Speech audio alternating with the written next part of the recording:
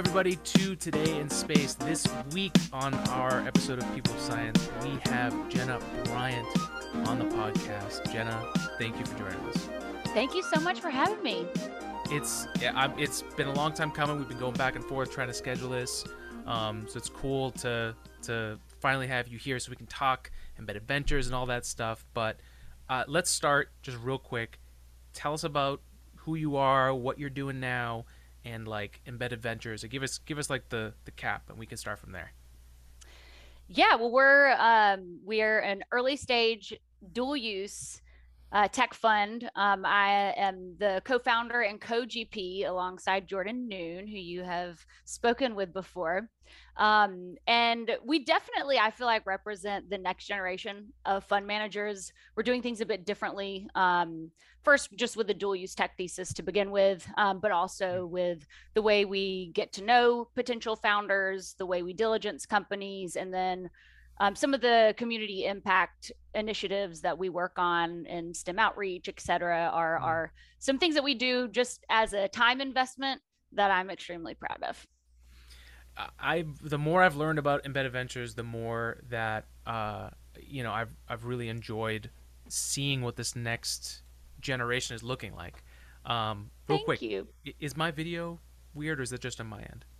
Oh, it is weird. It is weird. Okay. It's it froze for whoa. It's like frozen. You're in a matrix. Oh wow. Okay. Oh, that's kind of cool actually. What just happened there? It is kind of cool. I've multiplied myself. I've cloned myself. How'd you do that? That's dangerous. That's very dangerous. That's deep tech. Here, I'm gonna stop my video. Maybe it's just the GoPro acting up. Yeah, let's try again. I'll tell you. Okay. Or it could be all of the neon lights behind me. Your camera was like, "Whoa, we can't handle that." You're winning on that front. Or it was my Spice Girls tea. One or the other. Could be. Now I can't see you at all. All right, let's do this. While I'm figuring my audio out, tell the folks. I can put something over this. Tell the folks about yourself. Tell us about the person, Jenna Bryant. Oh my gosh. How much time do we have? About an hour. I have a really super non-traditional background. My career launched in tech, actually recruiting for early stage startups many years ago when Snap was new, when Oculus was on Kickstarter, and it actually was a job that was just meant to pay my bills. I have always been creative. I was a dancer growing up. And so I really didn't know exactly what I was going to be when I grew up. When I was a kid, if you asked me, I said I wanted to be a teenager. When I was a teenager, I probably said, tour with Beyonce or something like that. So it took me a hot minute to figure out exactly what I wanted to do. And actually it wasn't until I transitioned from recruiting to venture that I said, okay, I think I want to do this for the rest of my life.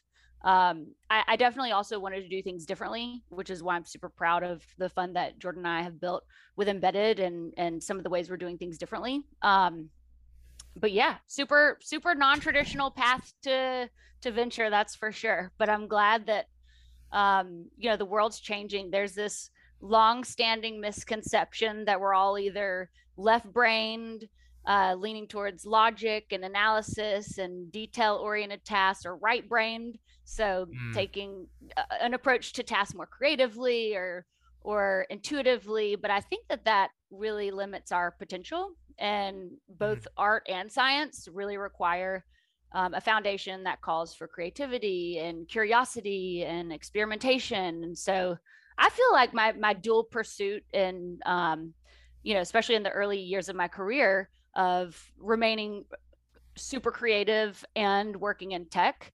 actually allowed me to embrace a life and develop a career that had no restraints.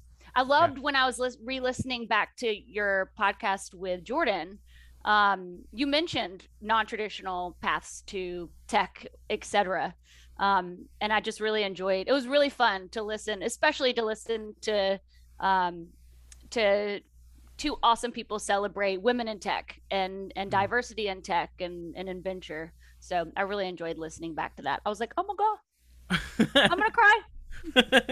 Well, thank you. I mean, yeah, this podcast literally exists because of the non-traditional path. So part of what I'm trying to do with these segments is talk to people like yourself who've just there's so many people that are on the edge of wanting to be in science or tech or any of the STEM and STEAM. Like you're a Yep. great example of that.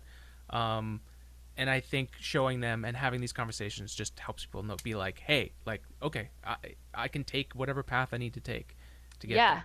It's crazy. I've learned, so much with some of the STEM outreach projects we've Mm. done. Tell I us don't about know. those. Yeah, Okay, so we're really, really holding our own in the science and technology section of Twitch. I don't know if you've seen our that's Twitch stream, awesome. but we do this. I mean, when I say this, I mean I'm laughing at myself because I'm pretty sure most people are on Twitch watching people play Among Us and not watching our stream. But we actually partnered with really early on when we were first developing our thesis and ramping up to investing. Jordan and I both have been super passionate about STEM, about representation, about being Mm. visible, and also showing what it's like to learn something new. I Yeah. know for me, I probably would have been really, really intimidated, um, especially really young, like in high school, middle school, to lean into STEM. I never, no one ever would have put me in kind of that pathway, and it's because I didn't see anyone like me. Mm. And so we talk a lot about how learning is messy and how it doesn't all work out perfectly like you see on YouTube videos. Yeah. And so we thought it would be really fun with it. We partnered with a mentorship project and they teamed us up with Robeson County, North Carolina's public city schools. Mm. And they are just incredible. The entire school system, they have like amazing leaders over there who allowed their students to watch us stream every Thursday as we build an 8-bit Oh, computer from scratch on breadboard. So we sent them the breadboard kits. We actually did Ben Eater's kit, which is kind of funny because he does the perfect YouTube video and then I do the really messy version on Twitch. But it's shown what it's like to learn something for the first time and that it's yeah. super messy and that it doesn't all go perfectly. We Mhm. spend, it's on the stream. It's me like literally showing a close up of, my hands actually doing, we call it Yeah. jumpering, Mm. breadboarding. And Jordan talking me through it. Of course, my co-founder and co-GP here at Embedded, and then Jessie Frizzell, who's, I mean, she's famous. Engineers who hear this are going to probably know who she is. But they're talking me through this, and we'll spend weeks debugging the project. Yeah. And I'm like, oh my goodness, who would think that some of the top engineers in the world are needing to debug a electrical engineering fundamental breadboarding Yeah. project. And so it's something that we're really passionate about. We love, again, like I said earlier, we like to invest our time in things like this. Mm. But something that we actually, I'm not even sure if I'm really supposed to say it. I think I can because they put it on their website, but we haven't officially announced it yet. But we are actually bringing back Jordan, me and Jordan personally, and then also on behalf of Embedded, we are bringing back a project at USC called Project Payload. It's with their K through 12 STEM Center. It's going to return this summer, and it's for middle school girls, so they can experience science, technology, engineering, math, all the STEM things through rocket design, payloads, satellites, Arduino Awesome. programming. So they're going to design, build, and launch their rockets. And high altitude balloon sensor device at Starbase Nice. in Los Alamitos. And so we're super, super excited about it. Again, haven't officially announced it, but it is on their website. So I feel like I can spill the tea here. Well, that's friggin' amazing. Like that is such an awesome opportunity to be able to actually like work on every system, understand why it's working, get it to do what it's supposed to do, and like have a reason for working on something Yeah. is And it's such huge. a, and the stakes are high, Yeah. I'm like, that is so cool that, Yeah. the opportunities are huge, but also to see what it's like for things not to work. Yes. And especially I'm the non engineer on our Mm. team, but I hear all of these stories when Jordan was learning so many things for the first time, and we laugh at it, but I'm like, I wish everyone could hear these stories because Yeah. it really demystifies what a day in the life is for an engineer, because it's a lot Yeah. of trying something, it doesn't work out, try again. Mm-hmm. Absolutely. I mean, we're all about that here. Like, part of this whole Today in Space podcast is me figuring out the world around me and like learning from things. Like, for a while, James Webb Space Telescope an impossibility. It wasn't gonna happen. It was gonna take forever. And now that it's happened, I'm totally on board. I'm totally blown away by it, and like that's okay. Like that's part of the scientific thing is like you can be wrong, and you can grow off of that. Mm. So the Isn't fact it that you all guys are doing wild? that, it is. It It's is. super cool. I feel like sometimes someone we were talking about launch earlier today, Mm. and I was like, I've been living in sci-fi world over here. I was like, launch is so yesterday. I sounded so ding dongy when I said it, but I was like, who do I think I am? I thought it was pretty funny though, but it's true. We're so beyond launch. There's so much happening, and it does Hmm. seem sci-fi. Actually, it's pretty cool. It does. It I does. like your shirt, by the way. Thank you. This is a Julia Kaliski design. She's been on the podcast a few times. That's super cool. Yeah, she's an artist, graphic artist. She does amazing stuff. I love Um, it. I'm thank gonna you. have to look her up. I'm wearing Hot Topics finest Spice Girls. Very nice. You Very know, nice. It's a throwback. that's right. So let's go back to so dance was kind of an early part of your life and what you wanted to do. Like how did it Yeah, go from dance to tech? great question. I think it was, after school, I needed a job that paid my bills. And Truth. I ran into a family friend who had a boutique recruiting firm.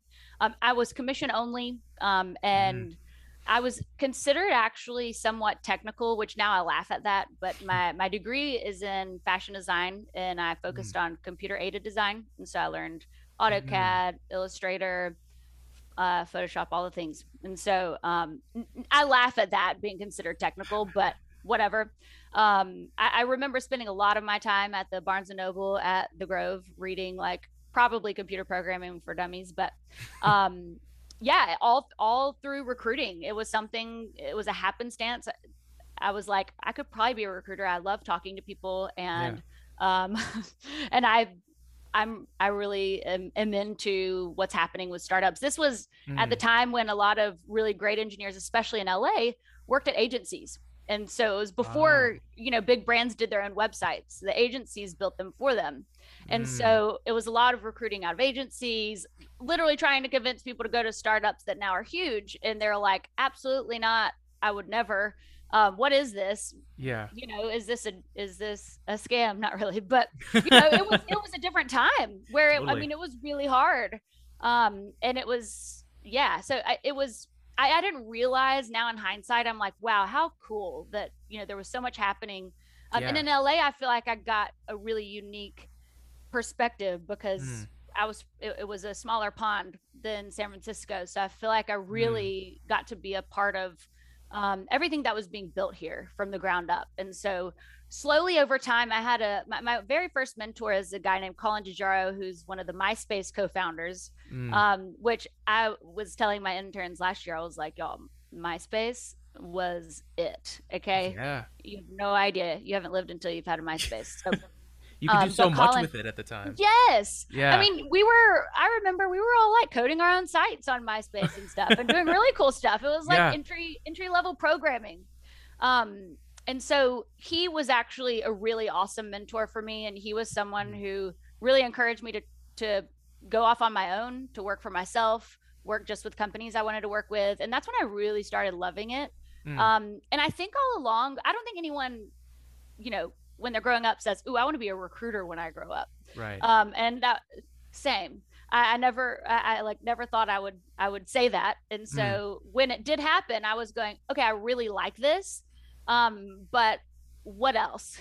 And so it Yeah. wasn't until I transitioned to venture that I was like, okay, this is what I want to do the rest of my life. But I've always loved to dance. I will always dance. It's a huge part of my life. And Mm. again, I do think that like it really complements everything that I do here at Embedded. It also exposes me to so many different people, and Yeah. I love music. It's just a really nice balance. Yeah. It gives me what I need in my life to be happy.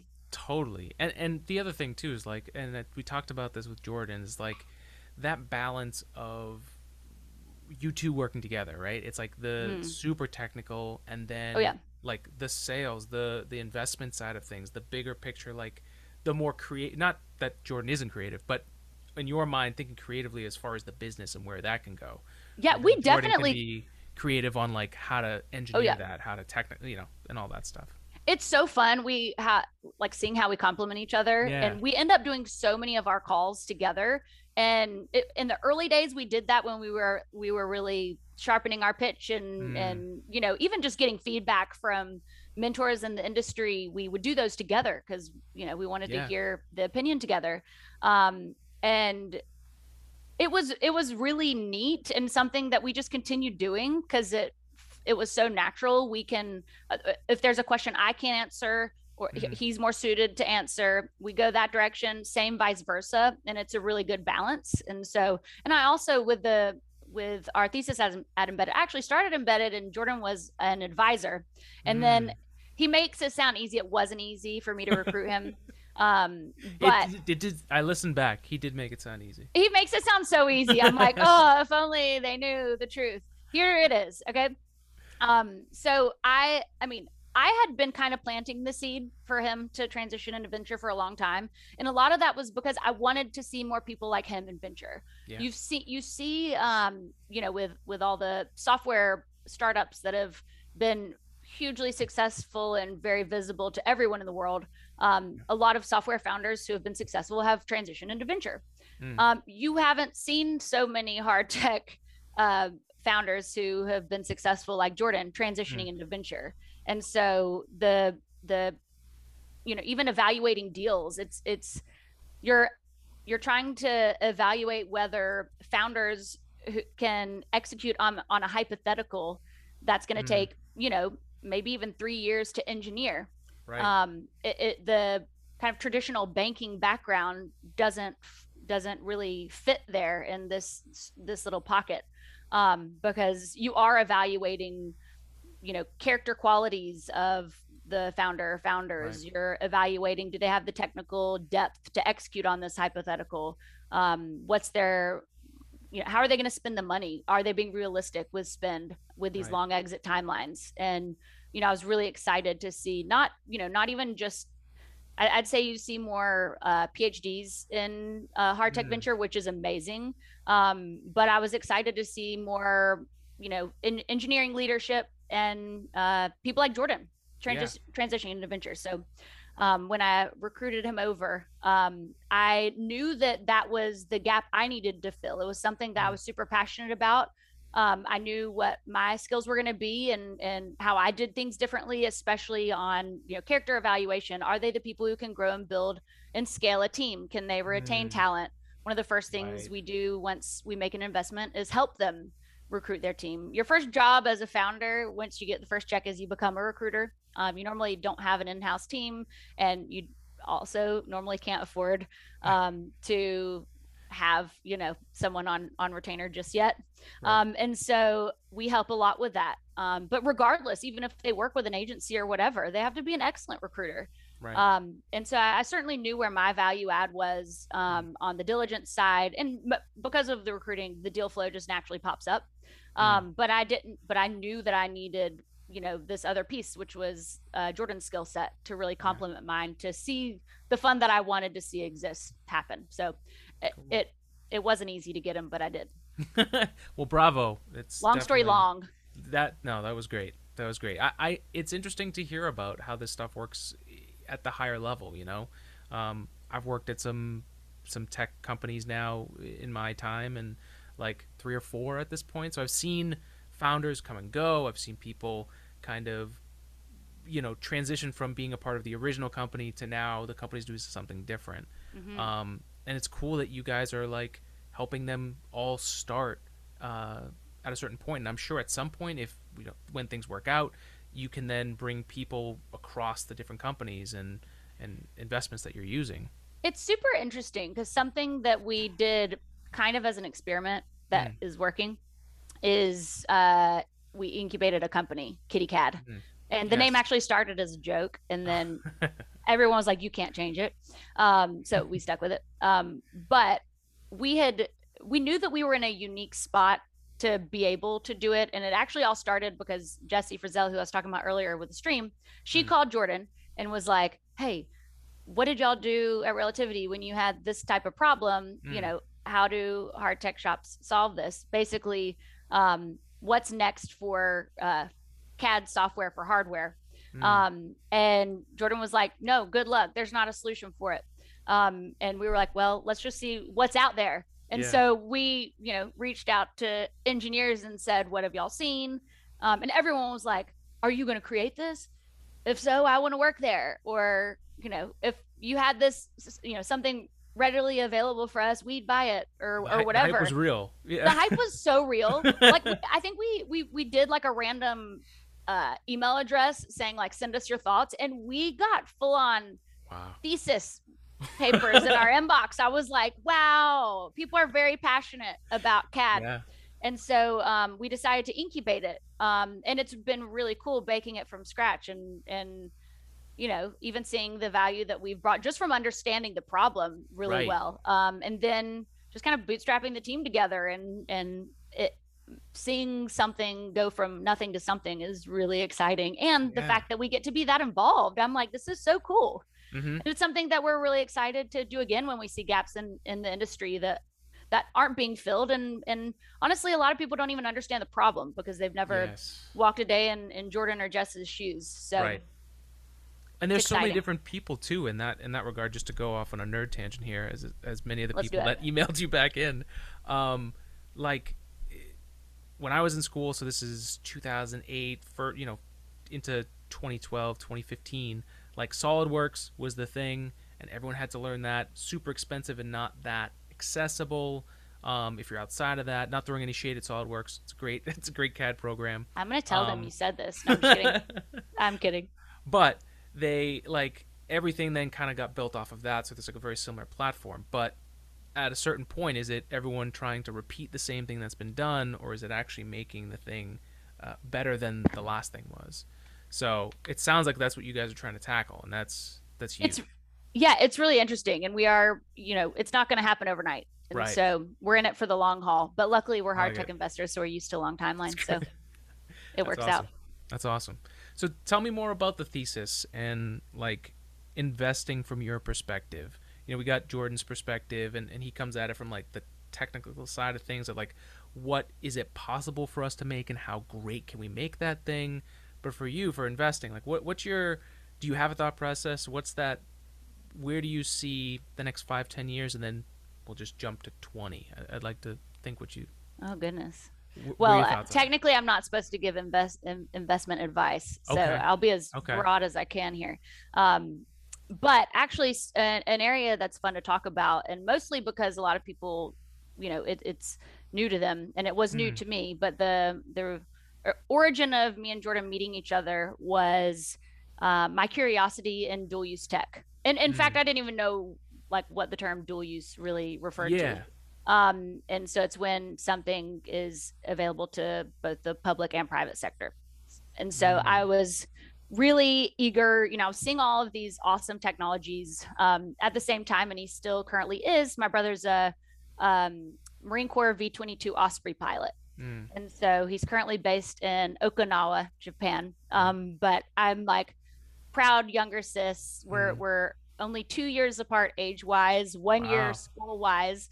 And so we were super close growing up. And so I've always like just been like such a huge fan of my brother. Also awesome. Extremely protective. And so I was seeing all of these technologies available as the younger sis. He would say he's more protective of me, but whatever, which is probably true. But I was seeing all of these emerging technologies and then going to my brother and being like, hey, are y'all using this? Are y'all using that? And I was just hearing some of the hurdles that that our active service members deal with because there isn't tech that's available for use, and that's ready, that can be updated quickly. That's what we call clean. And I was going, but why not? Why not? Why not? And so I knew, being an early stage investor, you are able to coach and mentor early teams through certain decisions, and it could be one different decision that allows them to have an opportunity to work with the government in the future. It could be one wrong decision that eliminates that opportunity forever.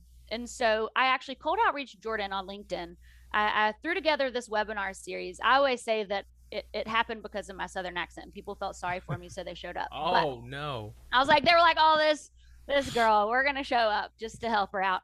But it ended up, it's like a really, really cool little webinar series. It's Chatham House rules, so what happens there stays there. But it's collaborative discussions around how to work with the government, especially for early stage startup founders. It's brand new territory for them.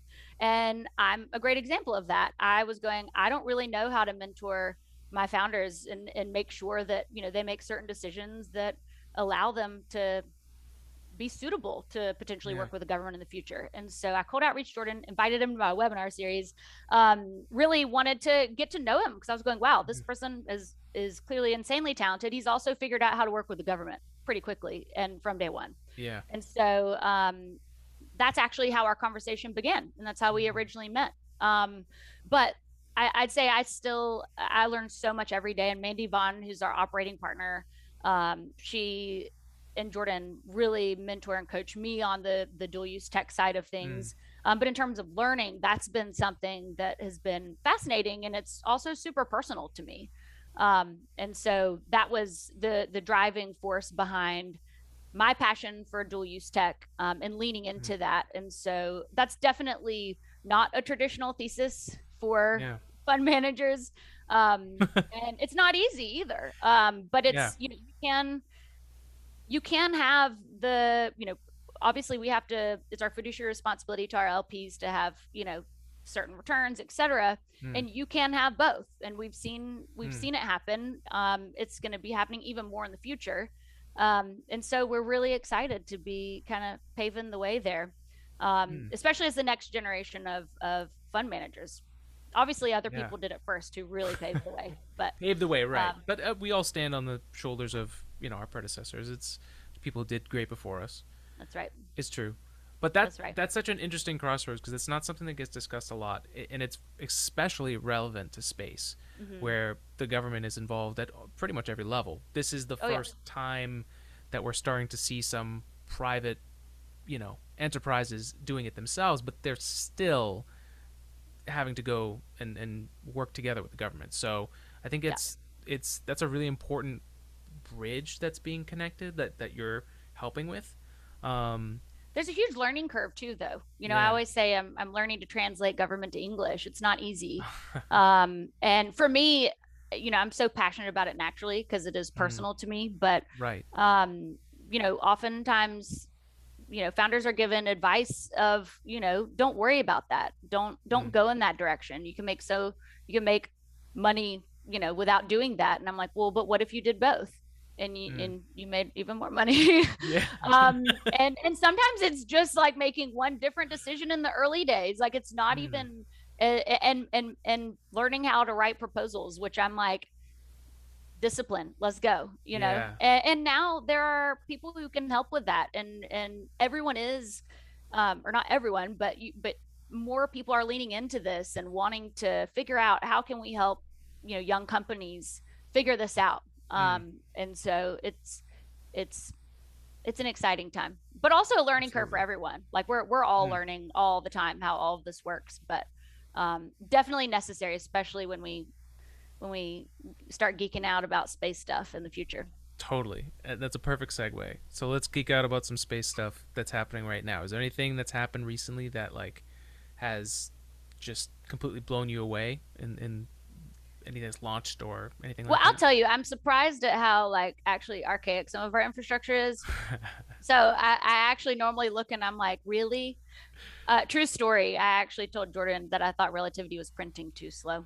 I'm like, I can't believe I said that. But you're hilarious. It could be faster. I don't know. That's the non-engineer.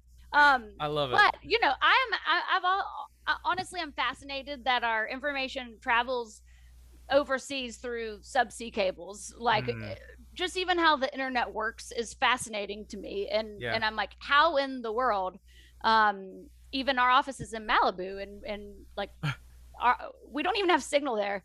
So I mean, it's just crazy. So I'm excited to see like critical infrastructure catch up. I know that doesn't sound as like sci-fi as like I really it's realistic could go, but Yeah. realistically, it is going to take a long time. Yeah. I mean, Um, that's the hurdle that everything's gonna yeah, hit if we don't figure it out and all this progress just happens all of a sudden.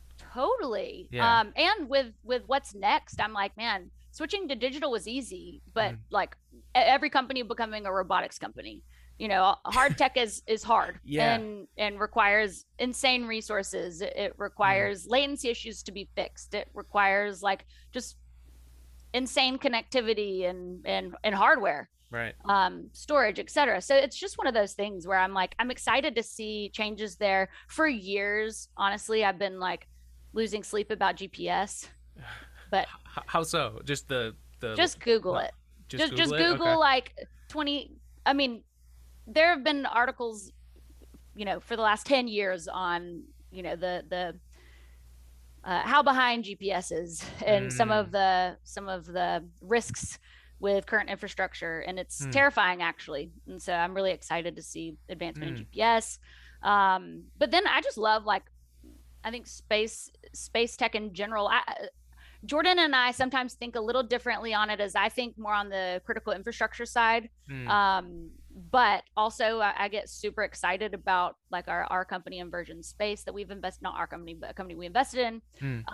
They're doing low cost reentry capsules. Like I mean, that kind of stuff is just Beautiful. so neat. Yeah. When you think of the possibilities, I'm like, how cool is that? Yeah. Well, I What about mean, you? What are what am I you, excited? yeah, what's that? And you can go sci-fi or not. Oh, well, thank you for the question. I appreciate that. Um, I've been really obsessed lately with what the first people in the first 50 years of living in space are going to have to deal with. Like And like what radiation. skills, but even like let's say we get that right. Let's say we get a spacecraft that works. Okay. Like how skillful are you going to have to be to troubleshoot while you're up there? Like if you're out there for a 5-year mission, like you're not And going to is be it able to Tony Stark communicate. style where you have like Jarvis? Yeah, probably. I think it would have to be. I actually think about you guys sometimes where I'm like, okay, like after launch, post launch, like what do you do? Like what is that going to look like? And there's going to having an artificial intelligence on board that will be able to keep life systems running, troubleshoot faster than you're going to be able to, and then Yeah. you're there to tweak and do the other manual stuff. That's the thing that I've really been captured by.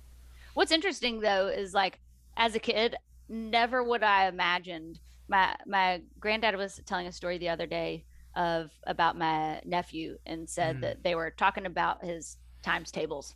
And my nephew was, he was doing his timetables, whatever. And then my granddad said, okay, what is uh 36 times 36? I'm going to use that example. And William goes, hey, Alexa, what's 36 times 36?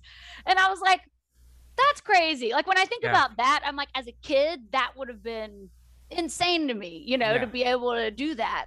yeah, So when I think, gosh, yeah, especially once infrastructure catches up. But yeah. yeah, where would you go in space if you could like go anywhere? If I could go anywhere,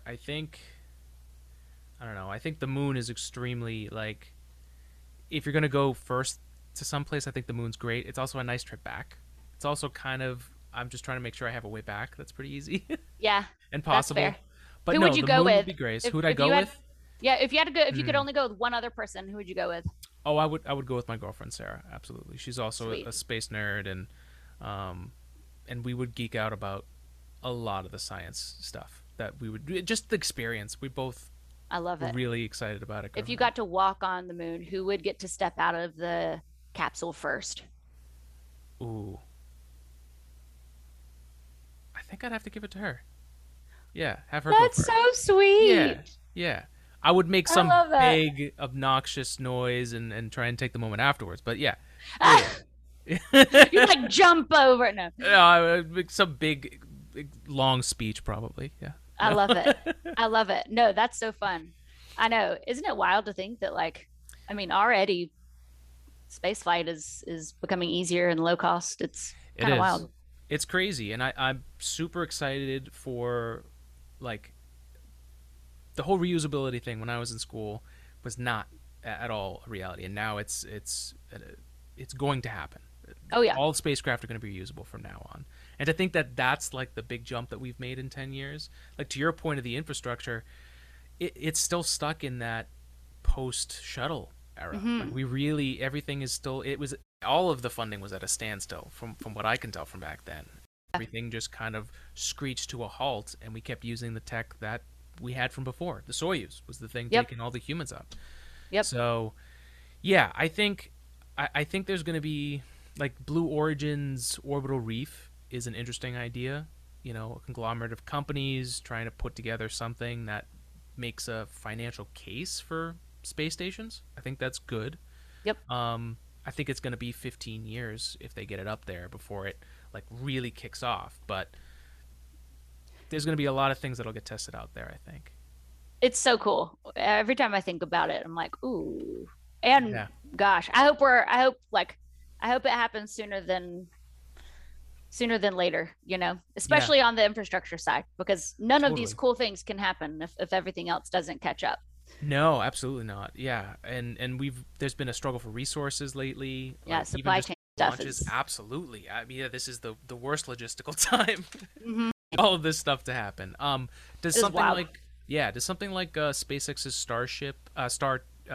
Starlink, the constellations, does that from an infrastructure perspective, what are your thoughts? It doesn't solve all of our problems. I'll just say that. Okay, absolutely. Yeah. And I have several predictions on and ideas on how that could be adjusted. I won't go too far into it because we'll be here all day. I mean, this is the place. But I don't think Fair. that's not our solution for everything that we need Yeah. fixed at the moment. But it certainly doesn't hurt. Yeah. So I'm a fan. I'm definitely a fan. Do you have any ideas for, I guess, if you had to pick one thing in the infrastructure that you think would be like the most influential? Because I think it's an important topic. Gosh, and infrastructure just in general, there are too many things. What's a major, I don't want to say necessarily a major weakness, but like what could you do today that could make a big difference? Well, even just fixing GPS and Okay. and making sure that time synchronization and everything is rock solid. That's And I know a important. lot of people are working on that. So, Yeah. but people don't realize. People are like, "Oh, your Google Maps wouldn't work," and I'm like, "Yeah." And bank transactions can't happen. Like so many other things. Like everything runs on GPS. Oh, So we're all so used to wild. having even just our basic everyday lifestyle would be completely halted if it Oh, crashed. yeah, it's unbelievable, and it People would be lost. it keeps me up at night. So maybe don't Google. Okay. Okay. Don't do it. Don't go down that rabbit hole. You'll never sleep again. Tell me about the is that a pop behind you? Yes, this is Doc from Back to the Future 2015. Oh, cool. Did you watch the DeLorean documentaries? The DeLorean documentaries? No. Okay, you have to go down that rabbit hole. Okay, Are cool. you a Back to the Future fan? Oh, absolutely. That's probably sci-fi wise the most influential series for me. Like I see like Doc is such a great character. Marty is the perfect like balance to him. Yes, it's so good. It's so good. And the time like to and watching the documentaries of how it was made and how just amazing it is that they even finished the movie in the first place. It's so good. It's so good. It's so good. And like I love all three of them. I remember I got the trilogy on VHS, which of course dates me, but for my birthday. I need to actually get a VHS player because I got some Star Wars VHS tapes that I want to play. Ooh. But okay, keep going Oh, yeah. though. No. So yeah, Back to the Future is a big sci-fi. Star Trek for sure. Oh yeah. Captain Picard, the Borg, like all of that stuff. Q, I love Q as a character. Yep. Yep. You have to watch there are a few documentaries out right now on is it John DeLorean? The creator of the DeLorean. Of the car. Dang, okay. It's pretty interesting. Yeah, I know There's- a little bit about that and how crazy that was too. Yeah. I watched one recently called Framing John DeLorean. It was wild. I was like, wow. I my never God. knew about half of this stuff. It was insane. But That's interesting crazy. nonetheless. Yeah. I was like, wow. And I was going, man, I never see DeLoreans anywhere. And then I'm driving down the street in Palm Springs after a friend's wedding, and boom, there's a DeLorean on the side of the road. I was like, isn't that what always happens? Yeah, totally. I may have applied to like a competition to get a DeLorean. I Stop. didn't get it. I didn't get it though. Were you playing Monopoly at McDonald's? No, no, it was actually recently. It was like an Omaze thing or something like that. That is Um, so cool. yeah, but I didn't get it. That's okay. It's all right. Well, I can next keep time. trying. Next time. Next Next time. time. I love Um, it. so let's see. Are there any influential sci-fi for you? Was Gosh, sci-fi a really? big part for you growing up? Yes, I loved and still love movies. My favorite movie Mm. actually of all time is Wall-E.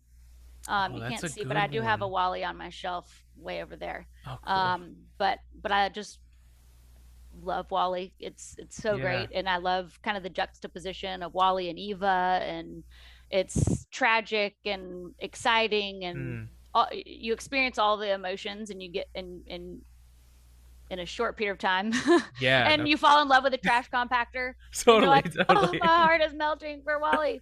But yeah, it also, especially with how we're thinking about living our lives and the Yeah. decisions that we make, it also may influence, I think, a lot of people to think differently Mm. um, on the renewable side too. So Totally. we still have a long way to go there, We but do. We do.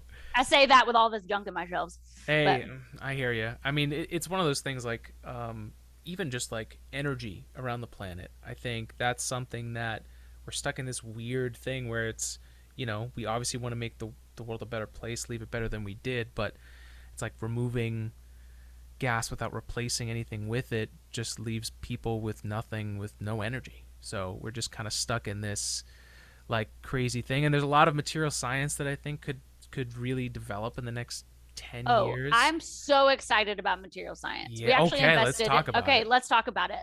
Um, I we invested in a company called Chromatic, and Mm. it's not about the 3D printing. It's the chemical reaction enabled by 3D printing. And Jordan Cora, mentioned this. Yes. yes, Cora, their founder, is a material scientist and chemist, and just fascinating. And it's so neat to see what she can do that's Mm. enabled by a 3D printer. That's just like fascinating. Yeah. And so I definitely think bioengineering, material science, all of those applications are going to be just popping off here, and they already Absolutely. are. They So, are. They absolutely are. From a bioscience additive perspective, I'll give an example of where I see like a really value add, and I'd like you to give one too. okay. Um, big picture sci-fi stuff, but if like we're able to 3D print an organ, like Oh a gosh, yeah, heart, a lung, and it so functions and cool. it's compatible, not only is it amazing and crazy, like okay, yeah, if I get old, I can replace it, but e- even like transplants, like let's say you have cancer or something, you have to get something removed, Totally. you can make the same organ and not need the rejection medicine. Like the Hmm. lifestyle of someone gets changed absolutely with something like Totally. that if we get it right. So I that mean, to me is huge. yeah, I think bioengineering in general, it's actually uh, more forward than a lot of people realize.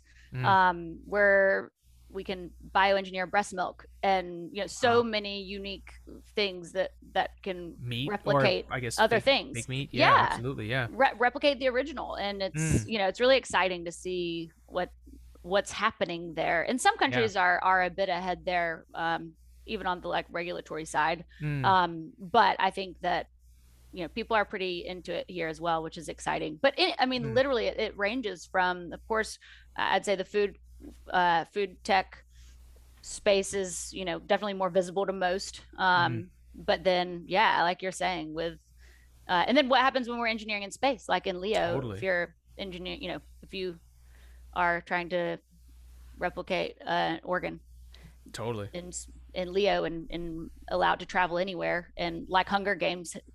Hunger Games is a little controversial, I know, but like, Yeah. when the things just fall out of the sky and it's like, "Dong, here it is, Yeah. And Leo, Yeah. it can get Airdrop. anywhere really fast. So you Absolutely. airdrop it, Absolutely. anywhere in the world. Oh man, It's that wild. it is wild, and that's also something that's been weird. I haven't talked about it that much, but I know there's been a lot of interest, maybe at least in just articles and surface level funding, but um, in the idea that SpaceX's Starship will be able to just launch and return, um, to deliver things around the planet, which I think is it opens up a whole nother bag of regulations and what's possible and how you'd need to look at the global landscape in itself, which the infrastructure is definitely not set up for something like that. It's definitely not there. But this also, like the whole space debris thing also could be why, people are trying to get to Mars. I don't know. Yeah. Yeah. I don't know. Mars will be really amazing, and I think we're going to see a shot at it. I mean, it's planned right now. I think SpaceX wants to, if they meet that orbital window, to actually toss that thing over there. But NASA's also not that far behind. Finally, pulling themselves out of the last decade, which is so awesome to see. Oh my gosh, so many launch providers now, and funding starting to flow. It's good. Finally, I used to watch the movies and be like, oh my God, when people would get that excited and all huddle around the TV before a launch.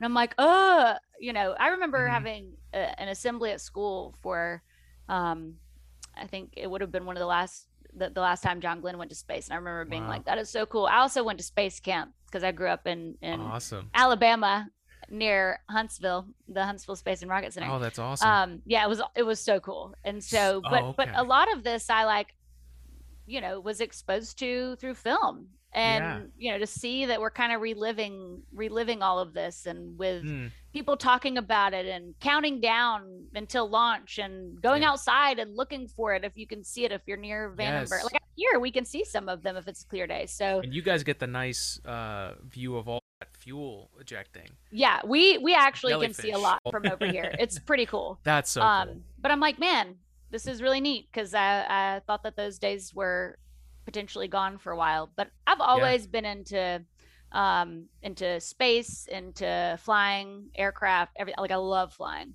Yeah. What do you fly? Oh my gosh, I love it.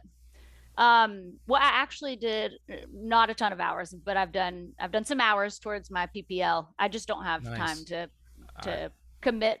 Yep. Because I would want to do it just boom, boom, boom, and really commit to it, and muscle memory, and just have a regular cadence of flying. And I don't have the time to do that. But I loved it. It's so fun. It's so fun. Great. One day, my brother's going to be able to take me up in an Osprey. I'm just putting that out there. I also would love to fly in onto a carrier. So if anyone listening can make that happen, let's go. I'll make sure it's like quality entertainment for everyone. If you could pick, what would you fly in on? Well, I've always wanted to fly in an Osprey, and so I think I would have to, jump in with my brother and land in an Osprey. But also, like, gosh, that would be great. I think it'd be thrilling to fly on anything, really. It just would be kind of a dream come true. But I love all types of aircraft, so I'm like, cool. What about you? Oh, I grew up next to a local airport, so. Oh, cool. Yeah, so I kind of grew up. It's funny you were saying you're near Huntsville, like that. Have you noticed that you were influenced by that stuff by like proximity? I think so. Yeah, I think so. Also, there was not much to do. So yes, but how cool that we got to go to space camp. Like, I'm like, that's pretty awesome. I remember thinking it was really, really cool. But yeah, I think so. I think proximity, but also like for fun, we like to go watch airplanes land. Oh, that's great.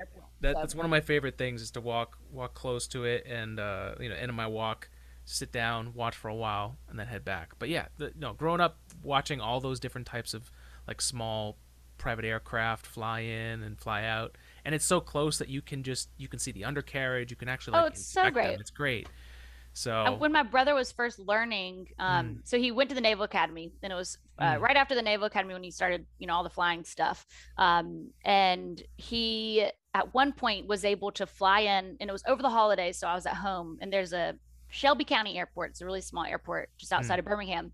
And as part of his, training, and he was on like a Cessna or something, he was flying, he like mapped it so that he could go to the Shelby County Airport. And so my whole family were sitting in the back of like the bed of my oldest brother's truck, like with blankets, like, oh my God, fun. But like, little did we know he was gonna be, flying Ospreys and He actually was on HMX One, which is a presidential squadron of Ospreys. Oh Which, I wow. mean, fascinating. Not that I didn't expect him to go big, because Yeah. that's all he knows how to do. But it was so neat. He was practicing his like touch and goes, and so he Oh like came great. in, Oh, that landed, and then seems went right very back. important. And we were Yeah, now like, that you say "That's that. my brother," you know. Shelby County, anyone out there? Like the cows are like, "Woo." It's so fun That's though. awesome. So you did y'all do when y'all went to watch airplanes? Were you in the beds of trucks So there's like a or little no? lawn. There's like a little lawn. So like up here, so where I grew up, it's a suburb of Boston. So Oh, cool. it's a So not small quite. town where everybody knows each other. So it definitely has that feel to it, the good and the bad. Yeah, Um, but but that's a true crime definitely podcast. But felt like anyway, yeah, absolutely. Felt like there was like a lot of time. It's a totally different world now, but in the early 90s, like it felt like there was just a bunch of time to kill. So a bunch yeah, of time in the woods and going totally. places. So the local airport has just a nice lawn. You could literally just lie out on like a nice Hmm. summer day and just sit back and watch them just come in and out. It's great. I love that. Sometimes I go Yeah. out to Camarillo and do that, and I'll Mm. bring like a tailgating chair. Oh, nice. Alabama's really coming out. But I would take a lot actually during the pandemic. I did this a ton. Mm. I would just go out to Camarillo because I live in Agora now, but I was in Calabasas at the time, Mm. and so Camarillo is super close. That's where I did my hours towards my PPL. But Cool. I would just go take my tailgating chair and sit out there and watch, and then you can actually tune into ATC, so you can Oh, hear great. what they're saying, and it's really fun. That's cool. I honestly did that a ton during the pandemic. I did that, and I went to Target. Hey, That's how I stayed somewhat normal. Was going to Target and talk to people. I would just talk to people at that's Target. good. That's good. I probably should talk to more people, but this podcast is like my outlet. So I love it. thank I you. never. We've really gone down some rabbit holes. This is great. It's beautiful. It's like a conversation. It's great. It just kind of like rolls. What does Um, that quote say next to you? the quote says, "Success is not measured by what we have. It's about who we are and what we give." I love it. Thank you. I love it. So true. Thank you. Little So reminder. true. Little reminder every day. We all need that. We do. We do. So you mentioned I want to tie it up a little bit. I wanted Great. to close up on Event Adventures, but definitely you mentioned you have experience recruiting, and I know there's a lot of people I talked to through the podcast that um, are looking to get into STEM or are have a STEM background and are maybe not in a place where they like it. They're trying to go into either space or some other field. So, like, if there's any advice you have, especially now with the climate that we have, Hmm. or maybe just some good old advice that works, um, I what think kind of that. advice do you have for folks? Well, I just think it's a good reminder, and I even have to remind myself when Mm, my insecurities creep up, that nonlinear careers are becoming the norm. mm, The tech industry is filled with individuals who are channeling their experiences in various sectors into tech centric careers. And so mm, for me, it was creativity, discipline, and all of those other skills that I learned through dance that mm, really level up the work that I do in tech. mm, The VC industry for sure is still dominated by a lot of rigid rules mm, that do not reflect the eclectic world that we live in today. So um, I didn't take the traditional trajectory into this career. So yeah. I feel like it allows me to think outside of the box. So I'd encourage others who are, might have a nonlinear path to wherever they end up to fully embrace it, to know their value, to embrace what makes them different, Mm, and know that it's okay to not know. It was yeah. like I was saying, like I didn't there were many years where I was going, I really just don't know what I'm going to end up doing. I Mm, certainly didn't dream of being a recruiter when I grew up. And it wasn't yeah. until I transitioned, but I also was dancing at the same time and enjoying, you know, my creative side. And I still do. Yeah. It wasn't until I landed in venture that I went, wow, this is what I want to do for the rest of my life. And Mm, so it's okay to not know, but then, especially it can be really intimidating, and especially in the seat I sit in, as one of the 4% of female fund managers. There are a lot of people who aren't used to um, have seeing someone like me Mm. in this position, and I take that opportunity really seriously. But I also really embrace what got me here, and Mm. it's something I'm really proud of. You know, I've had people tell me, "Don't wear that. Mm. Change your nails. I can't use this photo." I've had you know people say, "Can we use a photo from like 10 years ago?" I'm like, it doesn't even look like me. I had black hair, and like no one's gonna know who I Yeah. am. But it's people trying to get you to not be your authentic self, which Mm. I put my foot down and say no, it's what makes me great at what I do. Mm. And it's hard to not let insecurities get the best of us sometimes. Absolutely. So I think that reminder that, hey, we're all doing great, first of all, Mm. but also it really embrace the nonlinear path that brought you wherever you are. And honestly, it's what makes our job exciting. It's Yeah. it's it's normally the nonlinear aspects to my career that people get the most excited about when I Mm. meet them, and they want to talk about. And Yeah. then and it's really interesting, and I'm like, that's funny how like some people really try to Yeah. get you to diminish that, but it's It's actually the thing true. that makes you so relatable and Yeah. like so interesting to people. And so Mm. I don't know, I'm glad that the world's changing and Mm. in a lot of areas. Yeah. um Slower in others, but it's cool that nonlinear paths are becoming the norm. And we Yeah. can do like you can also do so many different things at the same time, and celebrate it and talk about it and Yeah. share it on your social media channels. And I don't know, it's really fun. Like even thinking Yeah. about this conversation, I'm like, man, we have talked about so many different things. So And many. how cool is that? It is. It is. It'll be so many clips. I love it. What is your Which will be great. advice?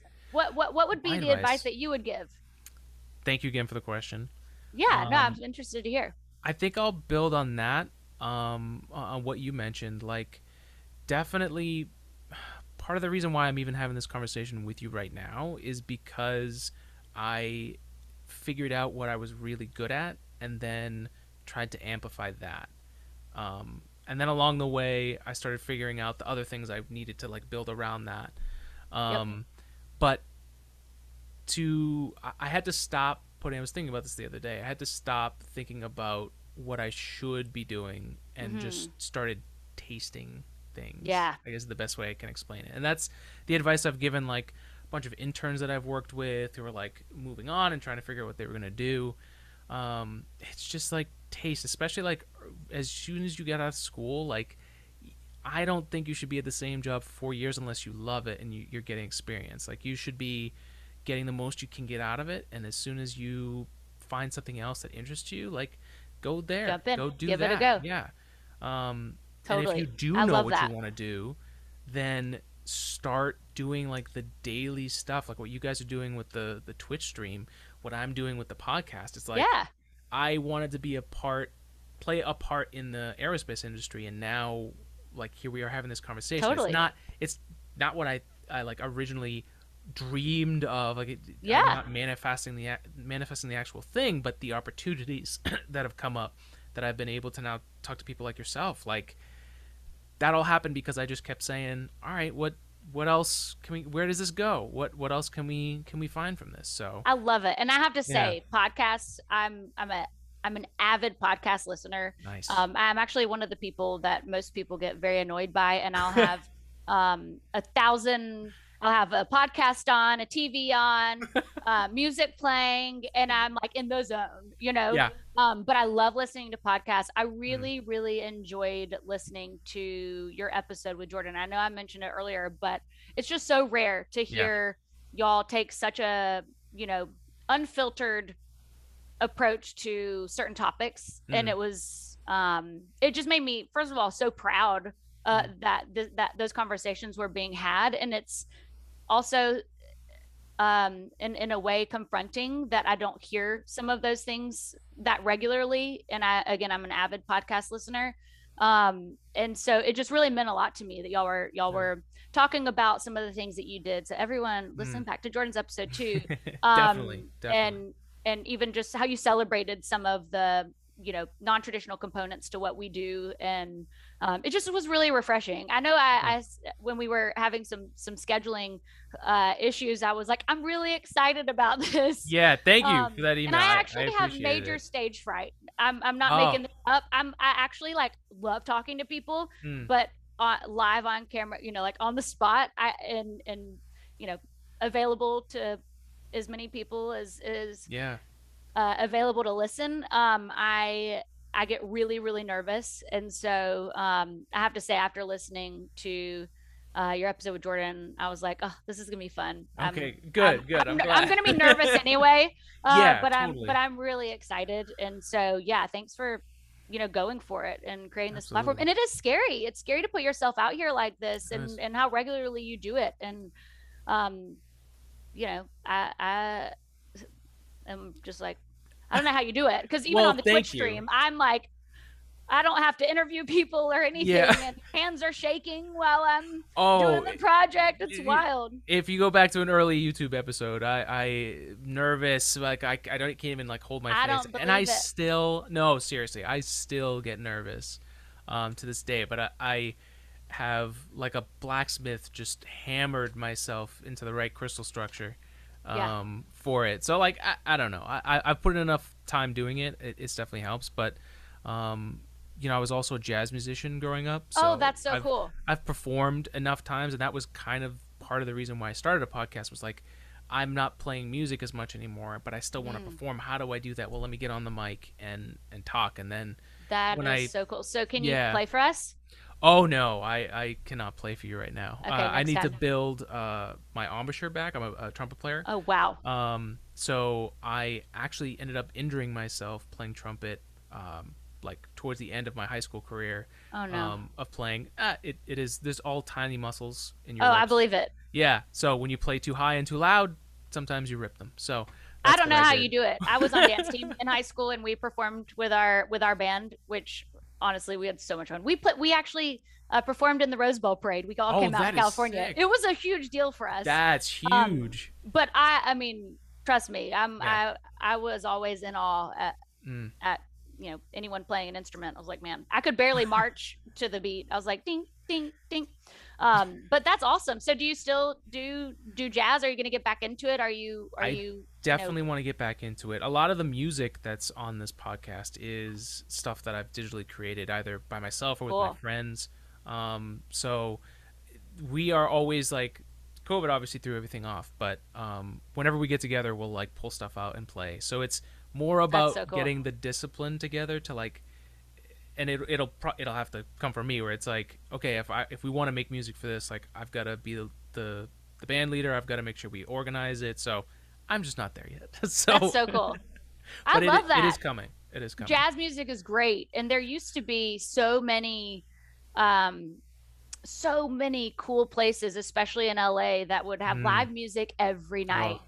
And I'll never forget when I used to love going to this actually, I don't even know what it was called. It was just a hole in the wall. Oh, that's even better.